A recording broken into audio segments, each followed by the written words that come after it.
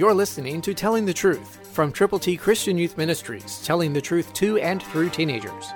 Here is Triple T founder George Dooms. Believe on the Lord Jesus Christ.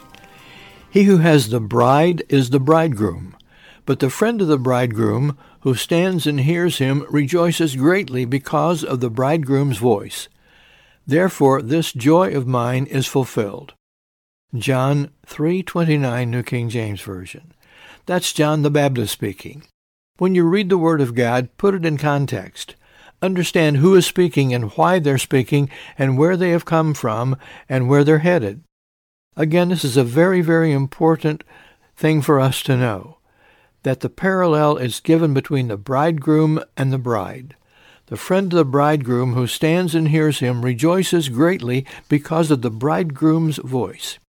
We know that God has a plan, a perfect plan to redeem everyone who will turn to him from their sins, trust in him with all their heart, and be willing to tell other people about him. John the Baptist had as his primary lot in life to let people know that Jesus Christ was going to be the Savior of not only individuals, but the whole wide world, one by one by one. That includes you.